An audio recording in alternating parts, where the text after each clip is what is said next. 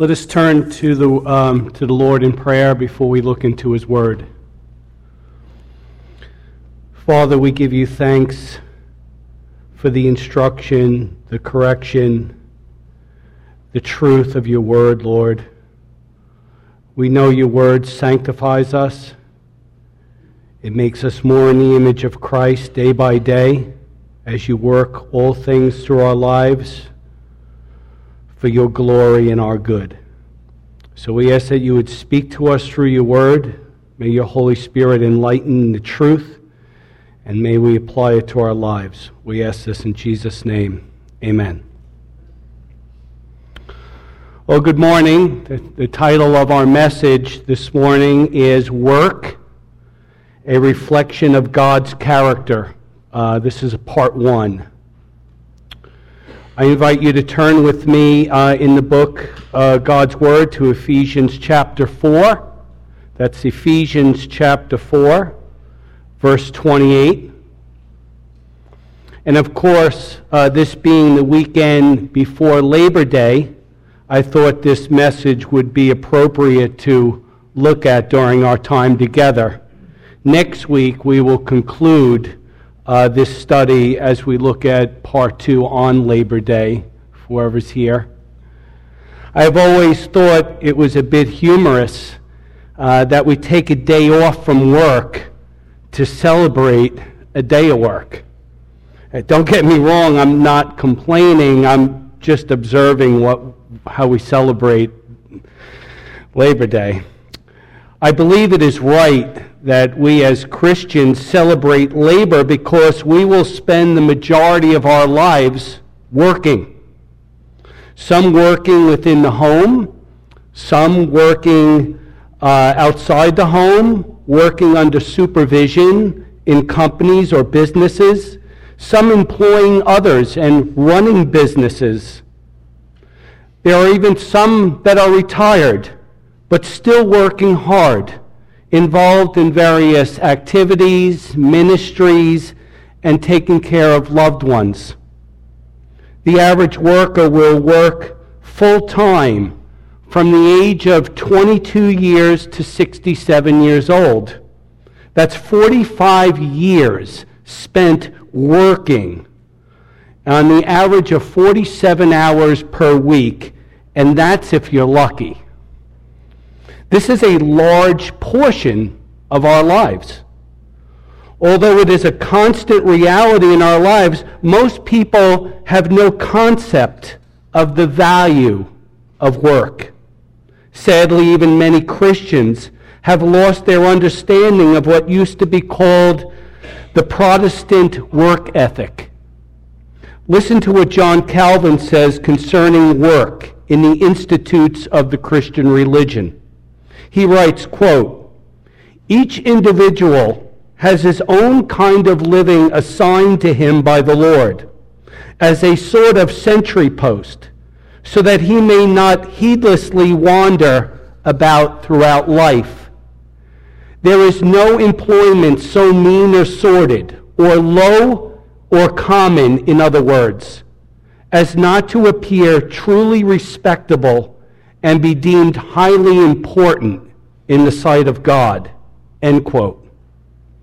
Now that is an extremely powerful statement he makes.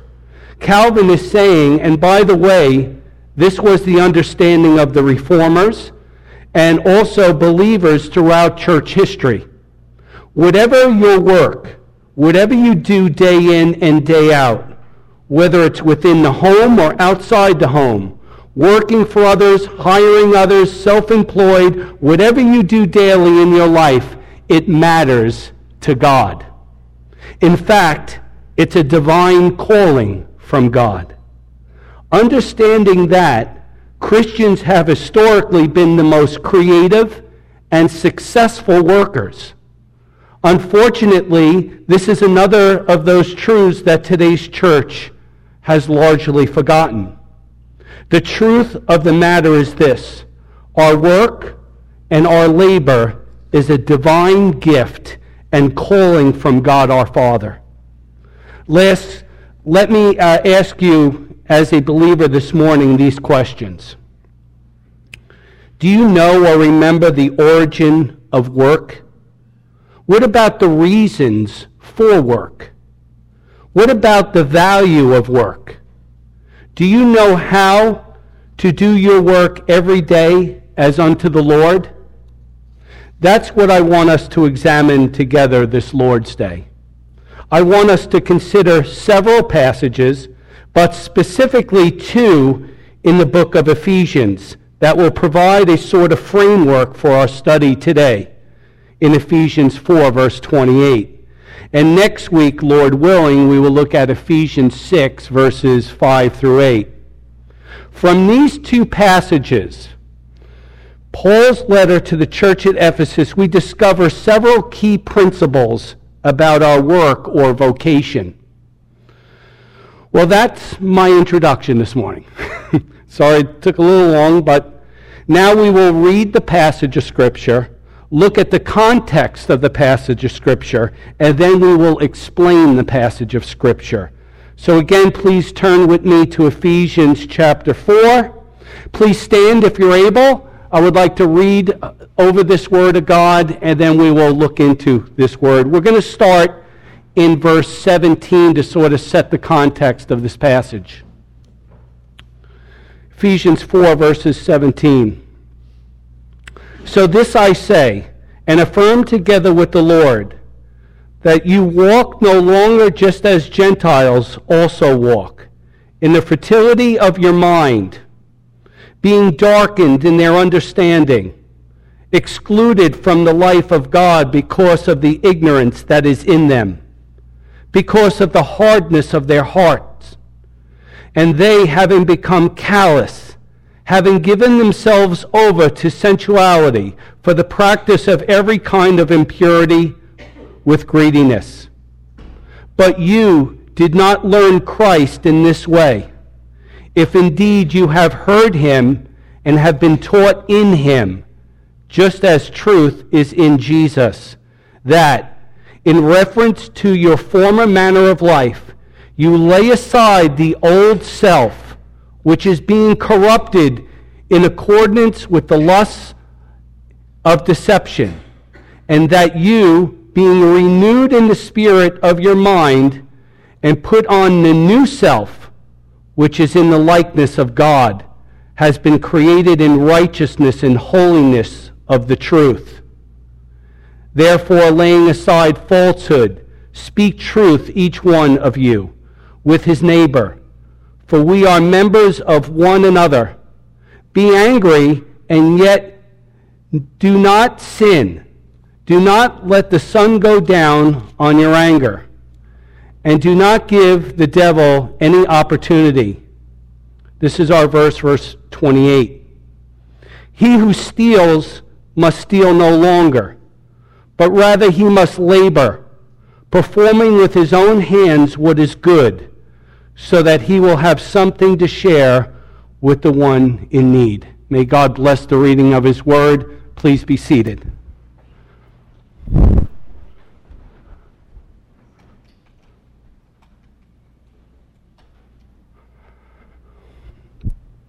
Getting old, I can't see.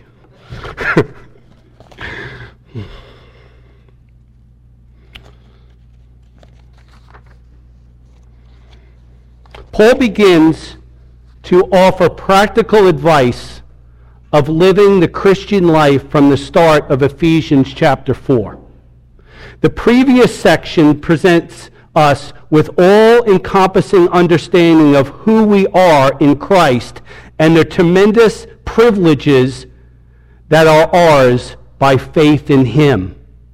But once we arrive at this section, he instructs us on the correct response all believers should have to the amazing grace bestowed on us through Jesus Christ our Lord. We should no longer live like the unsaved, he explains in chapter 4, verses 17 through 19. That we should no longer walk in the fertility of mind, being darkened in understanding, being excluded from the life with God because of ignorance and hardness of heart. Instead, we should be motivated towards godly living because of his amazing grace towards us and his deep love for us and our thankfulness to him for this great salvation that he has given us. It should become our deep desire to live godly in Jesus Christ and lay aside the old, corrupted, sinful self which functions in the lusts of worldly deceit, and put on the new man with the new heart, which desires to walk by faith and in the Spirit of Jesus Christ.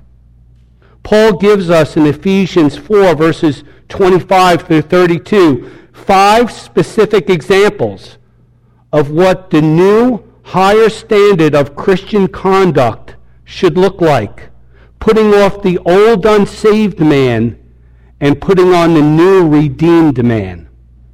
Here are Paul's examples. Number 1, put off lying and put on speaking the truth.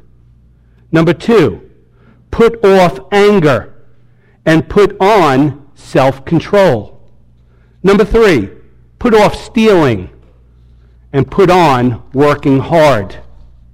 Number 4, put off unwholesome talk and put on speech that builds up others. And lastly, put off bitterness, rage, and malice and put on love. You see, part of denying the devil a foothold in our lives comes through the practical actions of every believer. In a large city such as Ephesus, theft was likely common. Those who could not support themselves by trade might have lived almost entirely by stealing. That more than likely included some of Paul's readers prior to coming to faith in Jesus Christ. Paul's words would have been personal for these individuals as he wrote, "He who steals must steal no longer, but rather he must labor, performing with his own hands what is good, so that he will have something to share with one who has need." Now, as we put this into context here, Paul is illustrating the process of sanctification, practical sanctification or progressive sanctification, specifically the principle of replacement.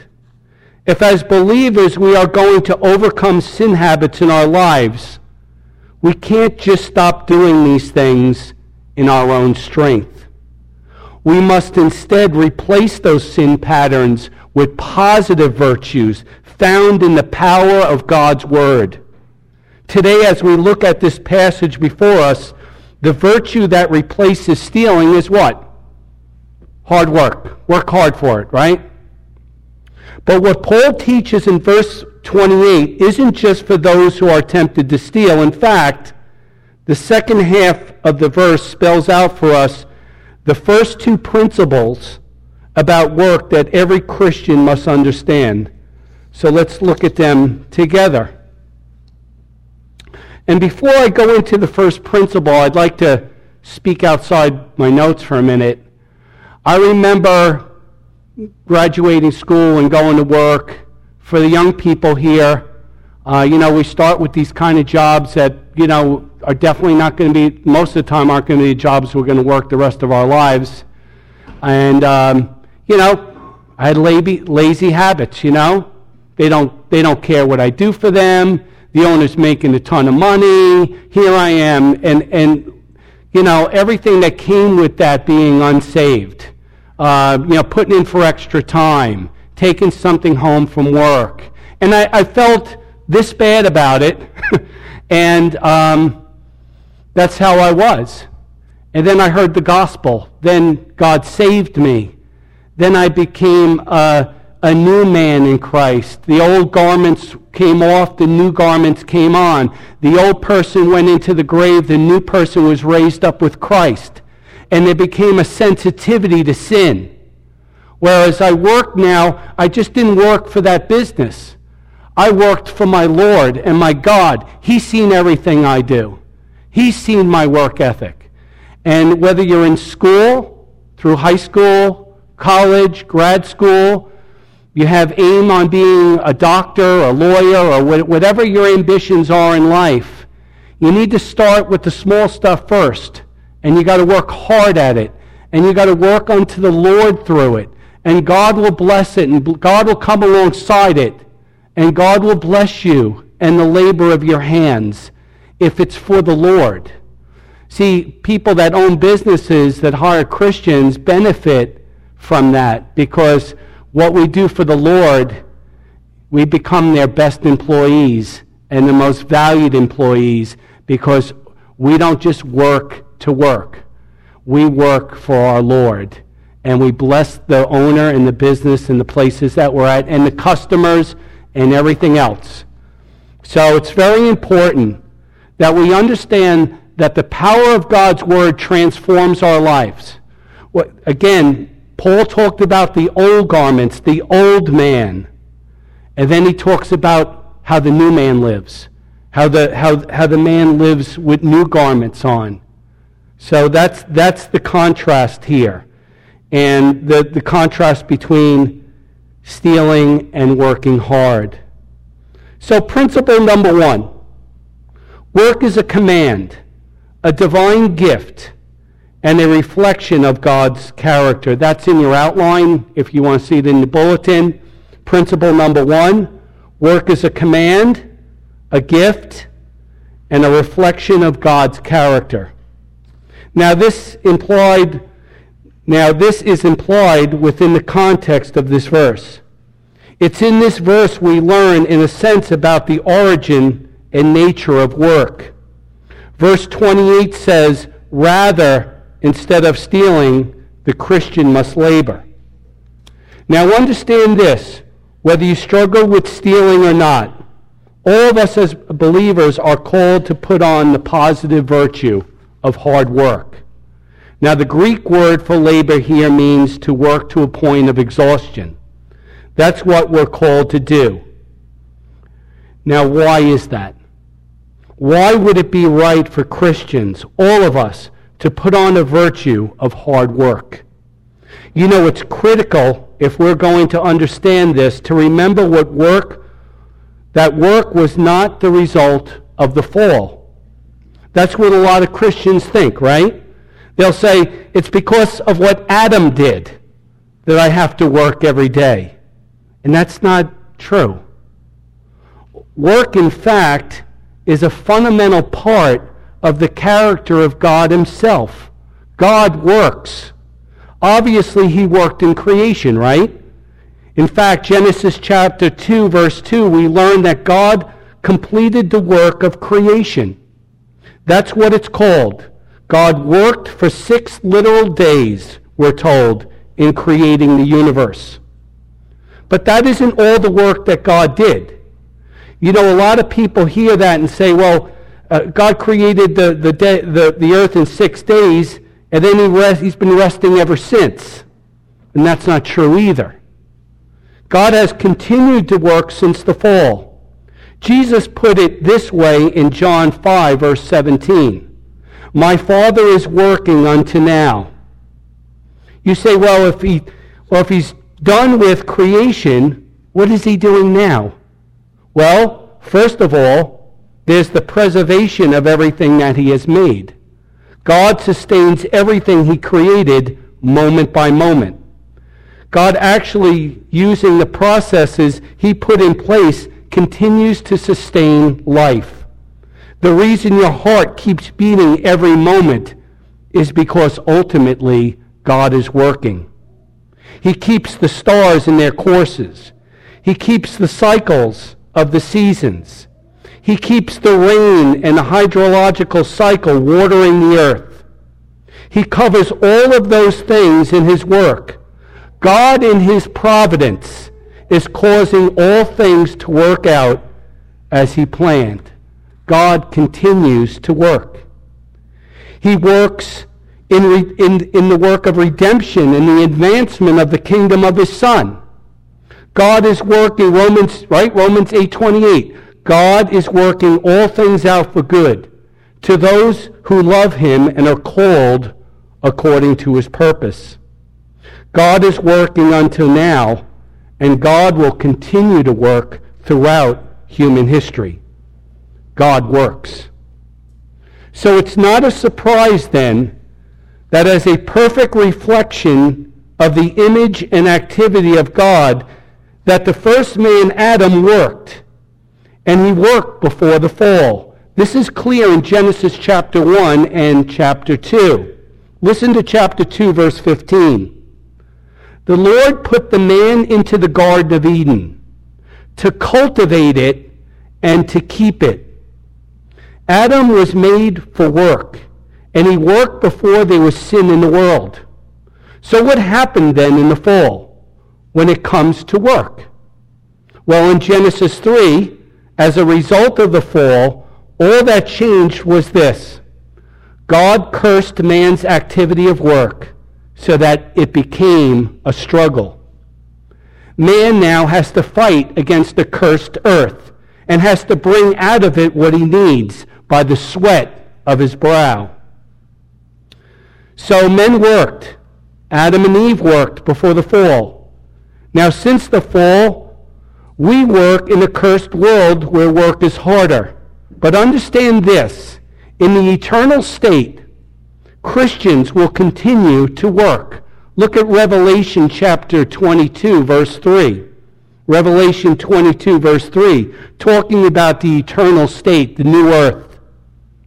There will no longer be any curse, and the throne of God and of the Lamb will be in that new earth and in that capital city, as it's described there. And listen to this. And his bondservants, that's us, will serve him. We will work for eternity. Work then is a reflection of God's character because God works. But not only is God but not only is work God-like, work is also for us a divine gift and blessing. I wish I had time to develop this, but let's look at a couple references here. Solomon teaches us in the book of Ecclesiastes, chapter 5, verse 19. Ecclesiastes 5, verse 19. As for every man to whom God has given riches and wealth, he has also empowered him to eat from them and to receive his reward. And listen to this. And rejoice in his labor. This is a gift from God. Ecclesiastes 3, verse 13. He says that every man who eats and drinks, that's a reference to enjoys life, sees good in all of his labor. This is a gift of God. It is good to see good in the work that you have accomplished. You know, this is so opposite of the thinking of unbelievers around us, but this is the understanding of work that shaped and framed the Protestant Reformation. This is what Martin Luther said about working unto the Lord. Quote, "Your work, Christian, is a very sacred matter. God delights in it, and through it he wants to bestow his blessings on you. The world does not consider work a blessing, therefore they flee and hate it. But the righteous, who fear the Lord, labor with a ready and cheerful heart, for they know God's command and will for us." Psalm 128, verse 2 says, "When you eat of the fruit of your hands, you will be happy, and it will be well with you." Work is a divine gift through which God bestows his blessings on us. Not only is work a reflection of God's character, not only is it a divine gift, but work is also a command. Look again at Ephesians 4, verse 28. This is not just addressed to the one who steals. Ultimately, this is a Christian virtue we are all to put on. He must labor to the point of exhaustion. Exodus 20, verse 9 says this, 6 days you shall labor and do all your work. Now that doesn't mean that we have to work 6 days a week. However, what is being clearly said is God is sovereign over our time and has determined that a majority of our time would be spent working. And 1 day a week we would set aside for corporate worship. Work is an essential part of the Christian life. In fact, if a person isn't willing to work, the Apostle Paul says in 2 Thessalonians chapter 3, verse 10, he's not to eat either. He goes on in 2 Thessalonians chapter 3 to say, if there's a Christian who can work but isn't working, who is being lazy and refusing to work, then that person needs to be disciplined out of the fellowship of the church. Scripture puts an extreme high value on work. If you doubt that, just think about our Lord Jesus Christ. Do you remember, are you aware that our Lord worked a regular job like you and I for 17 years of his earthly life? From the age of manhood, at 13 years of age, when he began his ministry to the age of 30, he worked a regular job just like you and I. Matter of fact, when they seen him in town in Mark chapter 6, verse 3, the people said, is this not the carpenter, the son of Mary? Concerning Jesus, because that's what they known him as. A regular guy that went to work every day, like you and I. The word carpenter in the Greek literally means craftsman. The word is broad in meaning like our English word builder. It can refer to someone who does the work of a carpenter, someone who does the work of a brick mason, or works with wood. It's interesting, Justin Martyr, one of the early church fathers who was discipled by the Apostle Paul, wrote this. When Jesus was among men, he made plows and yokes and other farm implements. It was not beneath the Son of God to work. Then surely it is not beneath his children. Jesus had imparted to a life of work both dignity and nobility. So, brothers and sisters, understand the importance of work. It is a command to you and me. It is a divine gift from God and a reflection of the very character of God himself. Principle number 2 in your outline concerning work that we find here in this passage. We must work for biblical reasons. We must work for biblical reasons. Look at verse 28 again. He must labor, performing with his own hands what is good, so that he will have something to share with the one who has need. Now that's a really important thing because most people work hard only for themselves or their family or for their own comforts or satisfactions, even for their own financial success. But for Christians, those things cannot be the only things that we work for. There are other more compelling biblical reasons to work than those. A couple of those compelling reasons are here in this text. Let me briefly point them out to you. The first reason, if you're going to work for biblical reasons, you need to first work to care for your own needs and enjoyment. Now notice what's implied in verse 28. Instead of stealing from others, we are to work to provide for our own needs. It's not directly stated, but it's certainly implied. And it is specifically stated by Paul in 1 Thessalonians chapter 4, verses 11 through 12, where Paul says this, work with your hands so that you will not be in any need. You're to work to meet your own needs.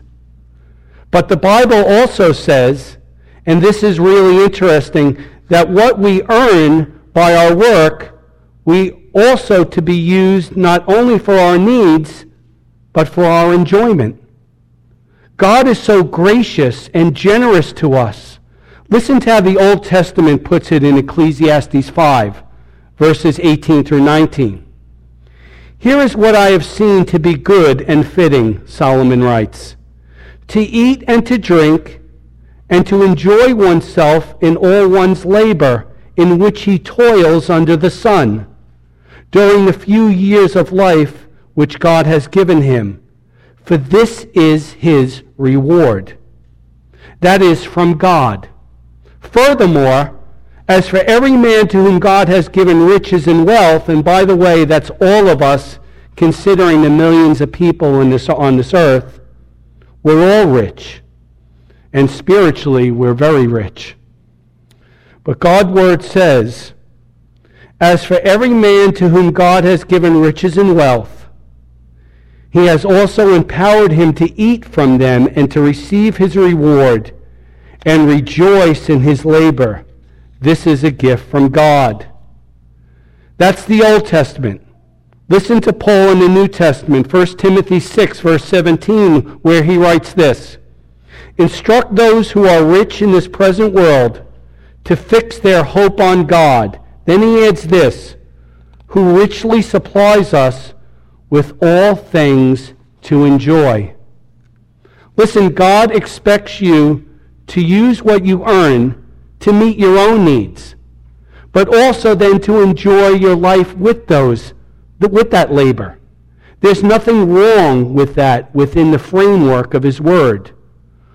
We're to work to meet our own needs and to enjoy the fruit of our labor as God's gift. Second reason, and these are going to build up to the most important reason. Second reason, we should work to benefit others. Look at verse 28. Working with his own hands, and this is the fascinating way to say this, working with his own hands what is good. What does Paul mean by that? If your job is not encouraging other people to sin, which I hope it's not, if it's a legitimate job, then understand this. It benefits other people. Your job benefits other people. It's for their good. In fact, your daily work is part of God's common grace to his creatures to make their lives better in a fallen world.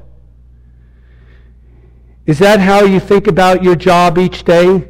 That you're an instrument of God and helping other people out, part of his common grace? Listen, this is true in whatever you do. If you work within your home, then you're benefiting these people, the children, your family within the home. And through them, you're going to benefit others that they will one day interact and influence in their lives. If you work outside your home or employ other people, your work blesses others as you work unto the Lord. In fact, let me encourage you to do something. Think about what you do, and think about how God uses that to benefit other people. I mean, I just think about when the snowstorms come, and my brother Keith and other guys are out there plowing the streets, right? So we can get to CVS, so we can get food from the markets. His labor, he's providing for himself. He's the benefits for his family to enjoy, but he's also helping out others. He's making it possible for people to get where they need to go through in storms. And everything that each one of us do, nurses, doctors, utility workers, I mean, we're all the same. We work hard for the Lord, but we bless others. People that come in contact with us, what we do matters to God because he uses it as common grace to others. We are Christians, are God's instruments in the lives of others, and we reflect his goodness and his grace. Matthew 5, verse 16, very familiar, right? Let your light so shine among men that they will see your good works and glorify your Father who is in heaven. Understand this. What you do each day blesses others, either directly or indirectly, if you are working with the right attitude and working with the right motive of heart.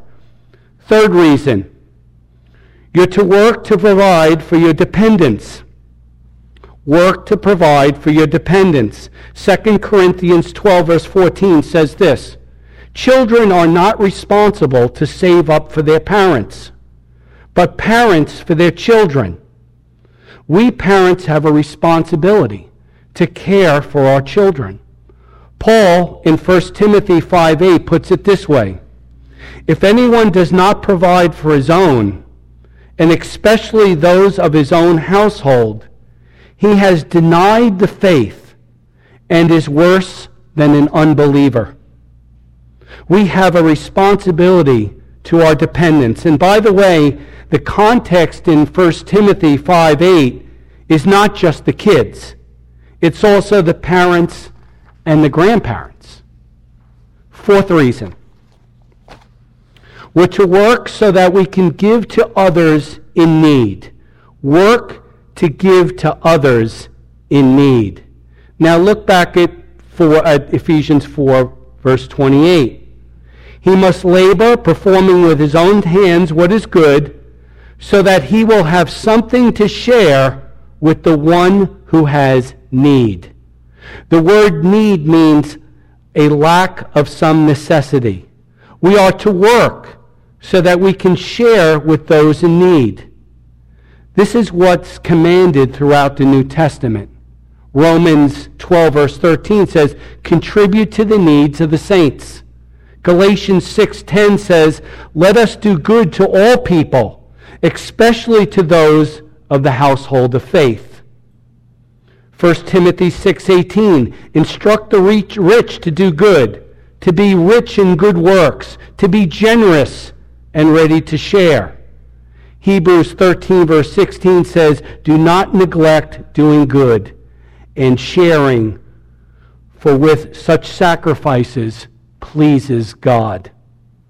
We need to understand that part of the reason we work in the divine plan of God is not only so we can meet our own needs and enjoy life, but so that we can help others who are in need.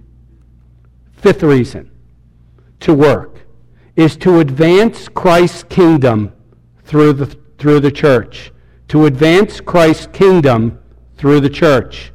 In Matthew chapter 6, verse 20, Jesus says, but store up yourselves treasures in heaven, where neither moth nor rust destroys, and where thieves do not break in or steal. Use your earthly wealth to invest into heaven. How do you do that? Later in the same chapter, verse 33, he says, but seek first his kingdom and his righteousness, and all these things will be added to you. And that's especially, I really want to emphasize that to the young people here today. That's where it starts. If you're pursuing college, career, whatever you're pursuing in your life, relationships, seek first God. Seek him and his righteousness. And then all these things will be added unto you. That's where it starts. You have big hopes, big expectations. It starts by seeking God in your life first and his righteousness. And then all these things in life, according to God's will be added to you. As we labor in this world and use our gifts and abilities to meet our needs and the needs of others, we will be investing in Christ's kingdom through the ministry and mission of the church, investing in the kingdom and kingdom work. Sixth reason, to work is to be a testimony of our Lord to unbelievers. To be a testimony to unbelievers. Did you realize how your work can be a testimony for Christ in the workplace? Paul says this in Titus 2, verses 9 through 10. Urge bondservants to be subject to their own masters in everything, to be well-pleasing, not argumentative, not pilfering, but showing all good faith. And listen to this. so that they will adorn the doctrine of God our Savior in every respect. How you work in your workplace either adorns the gospel or detracts from the gospel. And just real quick, when you're in the workplace, first of all, the garments, right? So if you're wearing the wrong garments to something, you're out of place. If I'm waiting for surgery and the doctor comes in wearing a baseball uniform, it's out of place. I'm nervous at that point. Every trade that's out there has usually a specific uniform or a certain look to it, and it's out of place. So we as believers have new garments, right? We're a new man, right? Those old garments have been buried with the old man who died to sin and gave his life to Jesus Christ. So we're this new creation. We have these new garments. We're a new creation in Christ. And then you'll see how we interact in the workplace and how we are with our neighbors. And it should reflect that. The doctor should look like a doctor when he comes in the office. When I look at a Christian, I should see Christ. I shouldn't see the world. And it's very upsetting when I see someone claim the name of Jesus Christ and they're walking around in grave clothes. It doesn't work. It's sad. We need to know what has happened to us, that we've been transformed from the inside out, that we are a reflection of Jesus Christ where we go, and our conduct and our ethics should be above everybody else's because we serve the King of Kings and the Lord of Lords. Our boss is greater than anybody on this earth, and we're on this earth to work and to please and honor him and bring glory to him. The final reason, we're at the top, work is to promote God's glory. This, of course, is the end-all of every reason given today. Romans 11, verse 36 says this, "For from him, and through him, and to him are all things. To him be the glory forever." That includes our work. These are some biblical reasons that you and I work unto the Lord. Next week we'll be looking at Ephesians 6, verses 5 through 8, principles 3 through 9. Today we conclude this message with a brief, short application. And I think I've gone through this mostly, but the best thing that ever happened to me was work. Because I work so much, and it's been my ministry my whole life. My Christian witness, my ministry is my job. Think about it. We work every day. We spend more time on our jobs with the people that we work with than sometimes with our own family. It's the greatest time to let our light so shine, to be different than everybody else. Not to curse, not to talk that's not right, impure, and we're to be a light where we are. And how many times have I shared the gospel at work? The doors open constantly because people look at you and say, "You're not like everybody else here. What's different in you? You don't curse, you don't swear, you don't hate people." And I tell them it's because of what Jesus has done in my life. It's an open door to share the gospel. Our jobs are a ministry. It's where we shine for Jesus Christ, where we bring people to the truth of who Jesus is and what he has done for them. Because of his great love for me, that's why I am who I am. And whatever you see that's good in my life is because of what he has done in my life. That's the power of the gospel in our lives. This is why work is so important to God, because it's a great opportunity for us as believers to reflect the goodness and the greatness of our God to a dark and sinful world.